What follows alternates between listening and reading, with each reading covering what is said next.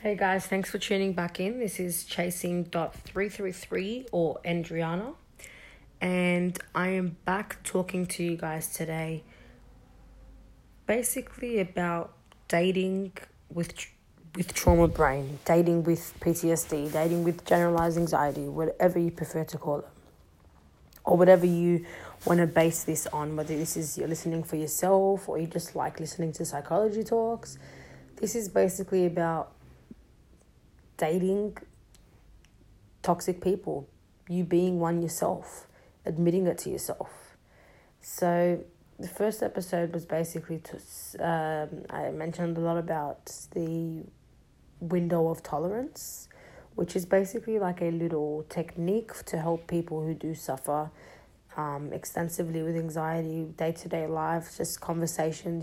This is a technique that helps you kind of ground your body back, creating your negative patterns, creating a loop, for your negative patterns, creating a break for your negative patterns. So again, this is going to come or interlap back into this conversation about dating with trauma brain. So the first thing I want to talk about is, I'm sure, you've probably never admitted this to yourself if you're listening to this right now, or maybe you have. I'm sure you fucked up someone just because you were hurt. I'm sure you've rebounded only to know you were going to stop talking to someone 4 months later because you were hurt. And this is something that my generation, I'm from the 90s, loves fucking doing these days. All you see is push-pull relationships. So like going back to the rubber band effect, that's actually a theory if you search that up. It's the psychology of love, or the psychology of players, basically.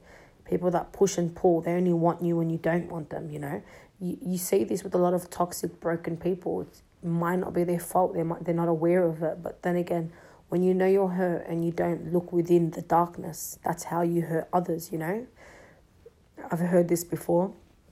The abused become the abusers. Not always, but it makes sense because you see, for example, in the dating game, a lot of people will carry on that baggage, carry on their past traumas onto the next relationship, hurt the person, treat them like shit, even though they've done nothing wrong to them, just because they were hurt. This type of thinking needs to change.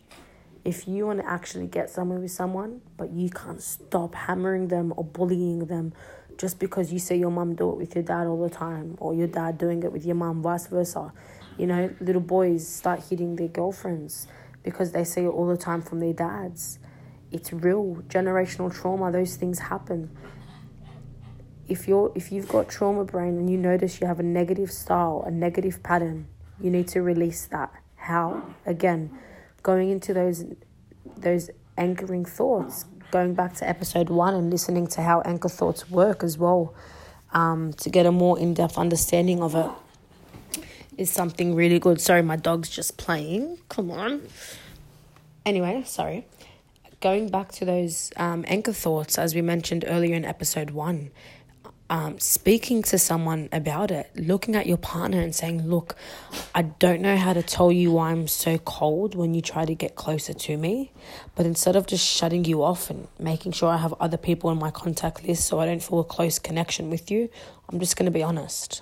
I like you, but I'm so fucked up from my past. Like, I just can't open up my heart even more.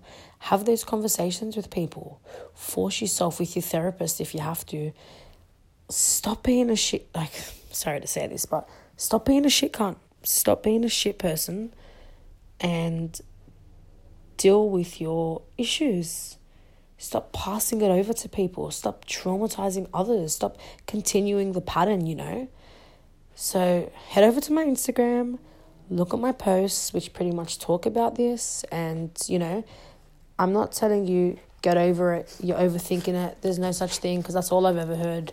It's real, but I talk about how you can live with it. So head over to my Instagram, like the Spotify podcast, send it over to someone, and start being more aware of your emotions.